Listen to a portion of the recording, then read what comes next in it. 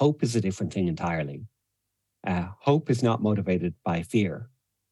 It's motivated by love. And we are involved in environmental work because we love the beautiful creation the Lord has gifted us. And we love our neighbors and we love ourselves. And all of this is an act of love towards God, worship towards God.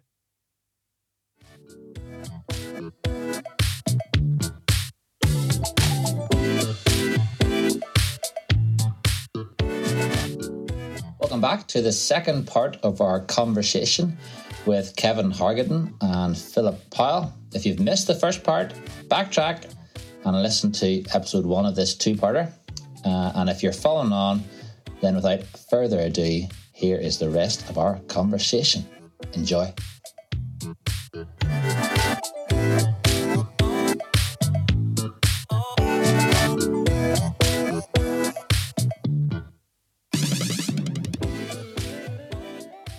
Let's talk about your new book. It's called The Parish as Oasis, an Introduction to Practical Environmental Care. So I haven't read it. Really looking forward to reading it. It seems really relevant to my role as well. I believe that the heart behind it is to help local churches contribute to the healing of the environmental crisis. Could you give us the elevator pitch about why you wrote this book and why we should all read it? In my work in the Jesuit Centre, I'm heavily involved in Irish environmental policy. The nuts and bolts of who pays for the electric car charges and where are they located and what kind of planning permission is required. Really boring stuff, but essential stuff. We face the challenge of climate despair because we're day by day confronted with the problems and the intensifying and accelerating feedback loops that are occurring in terms of climate breakdown and biodiversity loss. How do we resist the despair ourselves? It's the Christian gospel, the sure and certain knowledge that the Lord remains the Lord even in the age of climate breakdown. And what we wanted to do was to write a book that encouraged people practically to do what they can, where they can, using the knowledge that they have because they know their neighborhood, that doesn't trade on despair or anxiety or grief. So it's a book about the climate crisis that's entirely practical and that doesn't mention the climate crisis until the very last chapter. Because our argument is environmental care is something that Christians should have been doing all along. It's intrinsic to the faithfulness of the gospel. And we got lost for a whole bunch of reasons, mainly because mammon has distracted us.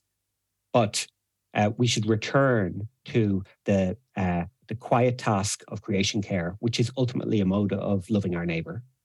And in doing so, we will also contribute towards climate adaptation, and we will have opportunities for discipleship and mission. So we're saying that the parish can be a site of renewal environmentally, socially, and spiritually.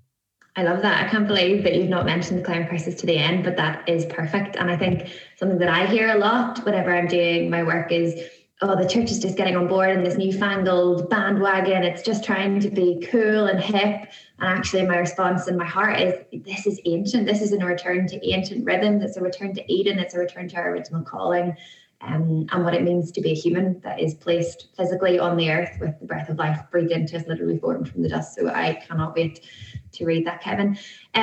Philip, you were here in Northern Ireland with us last weekend, wasn't it? It feels like longer ago than that. But we visited Jubilee Farm, which is a local regenerative farm, and we talked with lots of different local people about theology and farming. So I hope you'll agree it was a great time together, and we had some really interesting conversations about what a local response to these big picture systems, the global economic environmental crisis, and what they might look like. And I wondered, after our session last week, what are your thoughts, Philip, on how we live in this tension? How do we live as locally placed people in the midst of these global systems that we're all a part of? Thank you, Lauren. It was wonderful to be back in Northern Ireland. It was great to be working with my close friend, Matt Williams, and the Jubilee Farm. And there's just so many things going through my mind as I reflect on that day we had together. I think what was fundamental for me on that day was there is something about how God has created us in our being that is, we are creation. We are part of the community of creation. And when we were walking through those fields and looking at the pigs and looking at the river that was there and the trees that were there, we are part of that world. That world is part of us. And if we are going to grow in our relationship with God, in our relationship with our neighbor, I'm wondering whether that's going to happen through learning to relate rightly with the non-human created aspect of creation. And gardening is one aspect of it. And I've been saying to a lot of my friends and colleagues that so often in the climate crisis discourse, we are very quick to point out what we are against. We want to get to net zero. These things, of course, matter, but also we need to talk about what we are for. And for me, learning to garden and learning to spend time with animals, I had a sabbatical in the US and I was in Virginia and spent quite a bit of time with the Mennonite community there and working with animals and working on a farm. It transformed my life. It transformed my life. And I think I would want that for every Christian. It's sad that this neoliberal capitalist ideology has destroyed the farming sector. Because if you can't make profit, then it's not good enough. But is that all there is to farming, is that it's able to make profit? Or is there something more fundamental to who we are as human beings that call us to be this word husbandry, the word shepherd? These are all terms that are used. And we, for us who live in cities, we don't even know what these words mean anymore. And so I'm more and more convinced that if we're going to have a right relationship with God and right relationship with neighbor, it might even start with learning to rediscover that right relationship with creation, of which we are a part. I so strongly agree. Philip, I feel like there is a wonderful illumination that comes from considering agriculture on that question of the individual action and the system change that's brought about by policy. Northern Ireland, for example, is a region that is heavily dependent on agricultural trade. And the environmental conversation can be understood as a threat to farmers and to agricultural communities. And again, I think that is interesting because it reveals the way in which the environmental conversation is centralized and it isn't properly democratic because actually, objectively, the people who know the environment the best in our societies are the farmers. And the reason why the farmers are not able to engage fully in the question of environmental transition is our policies, as Philip has said, constrain them towards economic productivity. And a factor that we haven't mentioned yet at all, debt. Farmers are terrifyingly in debt as a result of the intensification brought about by government policies and things that happen at a EU level for the Republic of Ireland and lingering for the United Kingdom. They've taken on a huge amount of debt and they have to pay the debt. And we Christians need to pay attention to the way in which debt disciplines us. Debt is a claim in the present that actually takes a share of our future. Because the moment that we have to take a loan out to do something that's essential, like go to college or get a home or stay in business as a farmer, then we're making a commitment to continue to behave in this fashion for 10, 15, 20 years, even if in the interim we discover that the way that we're behaving is destroying the environment. So farmers are trapped on the one side by technocratic environmentalists who live in a city and think about the environment primarily through spreadsheets, or kind of romantic ideas of organic farming, and they're trapped by their commitments to the bank. They have to make those payments next month, otherwise they lose their farm and they lose their house and they lose everything. So on an individual level, it's barely enough for us to just say, "Oh, let's be grateful for farmers." No, we need to be willing to bear the brunt as consumers of slightly higher costs to supermarket, or if those of us who have the money should be investing in community agricultural policies that are able to sustain a living wage for our farmers so that the transition is able to occur. You need the action from the ground in terms of consumers, and you need the action from the top in terms of system change and policy. So the project in Jubilee is, of course, exciting for a whole bunch of reasons. For me as a church leader and as a theologian, I think it's such a simple and brilliant idea to teach theology in the context of our Eden vocation to till and to cultivate. But I also think that Jubilee is one of these microaggressions against mammon. It's a co-op owned by more than 100 people. It's surrounded by these heavily indebted farms that are intensively producing. And here we have this little haven where we're properly embedded in nature. The pigs are cared for. The water is clean. And we don't have massive nitrogen runoff because of fertilizer abuse. It's a wonderful microcosm of individual change, pointing towards the potential for system change. And that's the kind of project that the church ought to be seeking out and getting involved in. To go back to Chris's question about what does pursuing holiness look like. So listeners should definitely seek out the Jubilee Project, and those who have the resources should definitely back it, because that kind of project has transformative potential.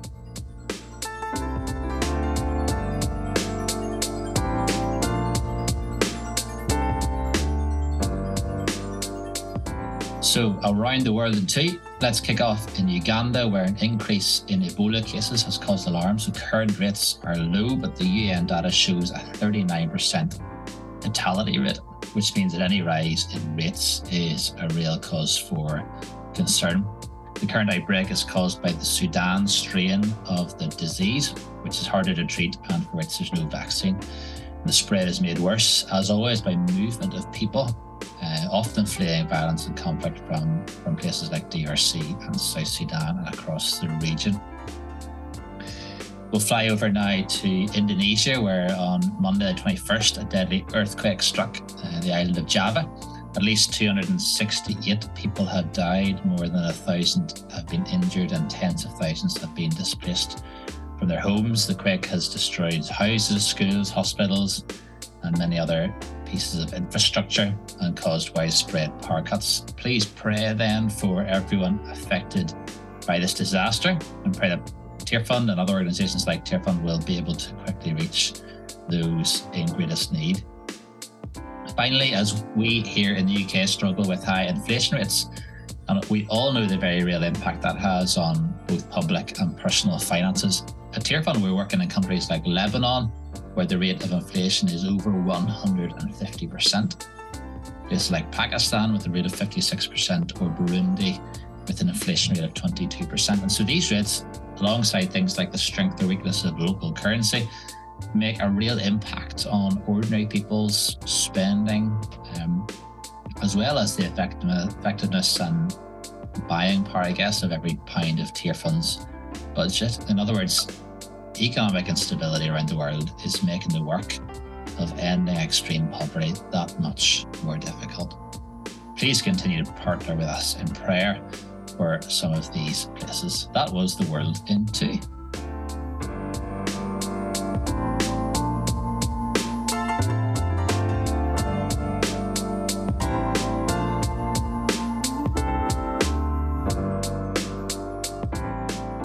Wonderful. Kevin, do you want to just give us a quick plug for your book? Is it for church leaders? Is it for ordinary people? Is it for Irish people only? I mean, I was talking to a friend in Paris who said, who asked me when I'm going to write the French version. It is an Irish book. It uses 20 examples of initiatives that are already present in the Irish church. So we're not banning Scottish, Welsh and English people from buying it, but they will have to engage in an active cultural translation. But we primarily wrote it for lay Christians who recognize that there's this crisis around the environment, but they're paralyzed about how to act. And they want to be able to integrate their environmental concern with their faith commitment. And so this gives you a kind of theological framework and then lots of practical tips. So our ideal situation would be that a handful of people would buy it and that they would use it as the basis for eco-action groups within their church. Wonderful. Maybe, Lauren, there's a wee book club to be formed in the new year. People get their hands on Kevin's book. Lauren and Philip and Kevin, let's wrap this up. I want to just ask you one final question, which we try to end our episodes on a hopeful note. And so within your specific context and maybe the specific expertise or passions that you've described in this episode, what is it that gives you hope for tomorrow or a century's time? The church, the climate, the systems we live in. What gets you up and feeling hopeful in the morning? Kevin? At the Jesuit Centre, we're pushed towards despair by our work a lot. We make the distinction between optimism and hope. Optimism is what Irish environmentalism trades on at the moment, which is a kind of motivation that anticipates success. You know, the kind of Greta Thunberg prophetic speech has convinced people that we're about to make decisive change. And now all we need is to have the citizens put their shoulders to the wheel and kind of push this over the line. The problem with optimism is that when the success doesn't arrive, you you collapse into despair and your motivation disappears. Hope is a different thing entirely. Hope is not motivated by fear. It's motivated by love. And we are involved in environmental work because we love the beautiful creation the Lord has gifted us. And we love our neighbors and we love ourselves. And all of this is an act of love towards God, worship towards God. So hope is different from optimism because optimism is the strategic pursuit of success on a noble cause. And hope is doing the right thing without anticipation of success. So it is the right thing for me to dedicate my working life to boring questions about where e-chargers should be placed and what planning permission should occur for that. Even if no transition occurs, that's the right thing for Christians to be doing. And the source of that hope is the knowledge that the Lord is the master of the cosmos. There's not a square inch of creation over which Christ does not say, this is mine. And he's going to see all of our little small efforts. They have an eschatological significance far greater than any temporal impact. So hope is different from optimism. It's grounded in love. And ultimately, it's the recognition that the Lord has gifted us this. So it should be a great delight for us to make whatever contribution we can to preserve it and to see it flourish. Amen. Amen. Indeed. If I could add a couple of comments as well as we wrap this up. I'm grateful to the Lord that Tearfund exists. Tearfund's existence in a deeply secular world as a corporate entity that seeks to be Christ-centered is a witness to Christ. There's many things we can say about Tearfund that needs to improve, change, we can do better. But the fact that there is Tearfund in the world and that we want to be faithful to Jesus and have in God's ecology an entity called Tearfund exist and has an instrumental value in certain things is hugely significant. So I take this role in Tearfund as a gift from God. The thing to say locally for me is we need to value the opportunities we have to have conversations with people who sometimes go through a whole day without having had a conversation. Like my friend Diane, who lives in Romsey. These conversations we have with people are gifts that we can receive from and share with. And not to sort of think that it's all about, I am busy and I end up spending so much of my time on my computer doing my work, but to make time to have conversations with people you meet in the park. We've lost that. We don't even talk to our neighbors these days because we're busy doing something. And when I see that happening, it gives me hope. And the final thing I would say about hope, there is something about God's promised future. To quote Moltmann in his book, Theology of Hope, he talks about the gourd of the promised future stabs inexorably into the flesh of every unfulfilled present. We live with this sense of longing for the kingdom to come. And we can't bring it about, but we pray for it. We act our prayers out, but we long for God's kingdom to come. When the weak are exalted and those that have been forgotten are remembered. And when that happens, we rejoice because creation is created and will find its fulfillment in God's kingdom. So it's not optimism, it's not technocratic. It's about prayer, it's about lament, it's about waiting, it's about that almost that expectancy, a pregnant mother waiting for the birth of her child. That's how we live in the light of the promised future, where God has said, I will put everything right, I will make all things new. So for me, little conversations with people are signs of hope. Wonderful. And you both ended on a theological note, just like we started, and I think you've encouraged, I hope, our listeners to recognize that we are all theologians. Philip, you've belittled your theological position, but as Christians, as disciples, as followers of Jesus, we have a theological identity and therefore an obligation to think and recognize the theological nature of systems and structures and so on. So, guys, that has been a real privilege for me and for Lauren to listen to. And please, Philip, we'll speak again within Tearfund. Kevin, please know the prayers and blessings of Tearfund in Northern Ireland for you and the work in the Jesuit Centre. I'm sure maybe there'll be further conversations to happen after this. So bless you.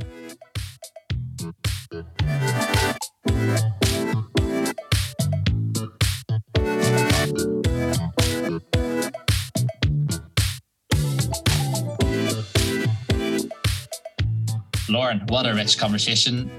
We are both absolutely buzzing after listening to that. such a real privilege to be in the room. As we wrap up, in just 30 seconds, give us a highlight from the conversation for you. Oh, it was so rich. It was really, really hard to choose. But I think I loved the hopeful conversation about the role of the church in these systems, and actually how the church can collectively sort of adopt these microaggressions against the kingdom of Mammon. And also the reminder for us to have a long view of the church and sort of looking back over history of the big shifts that have happened in the faithful role of the church in facilitating that, and that actually that took generation after generation of faithful living, truly living out what it means to follow Jesus and follow the whole gospel. So what an encouragement for us that even if we're not seeing these radical changes right now as we want to just keep being faithful and keep being connected to our local community and truly following Jesus in every aspect of our life. Yeah, what about you? I think what struck me was something Kevin said around we tend to fall back into just doing good without maybe costing us much.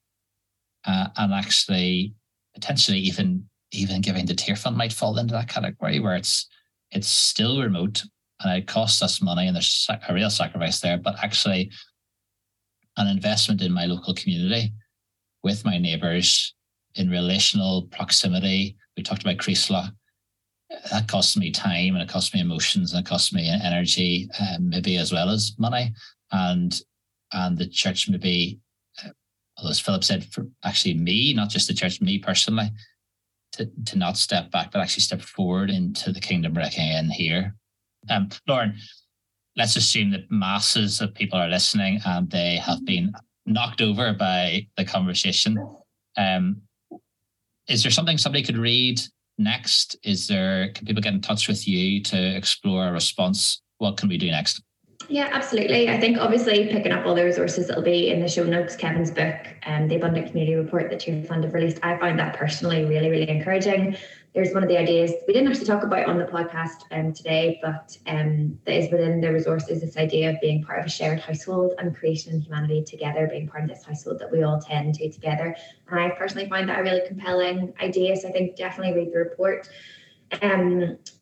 Any of our campaigning, any of our acting with your life as well as your money is another way that we can take that next step in faith. So at the moment, we are preparing for our rubbish campaign, just going to launch in March. And a huge part of that is going to really try and unpick what is our relationship with consumerism, what is our relationship with wealth, and how can we actually undo the absolute systematic production of stuff and then the waste that comes after that. So I recommend really keeping an eye out for that in March. But in the meantime, also reading any of Ruth Valeria's books. Her book, Just Living, really transformed my life in the way that I think about my connection with these global systems. But also just get in touch with me if you want to think about it and explore, because there's lots of people who are having these conversations. We're having these conversations in a work context, and I think just it would be great to gather people together. So get in touch with me or you, Chris, and we can always talk further. Wonderful. And if you've enjoyed the podcast, don't forget to share it either on social media or send a little personal share to your church leader or to an elder or to a colleague who you think might enjoy and be inspired and encouraged and challenged by the listen. That's us now, and we'll see you again next time.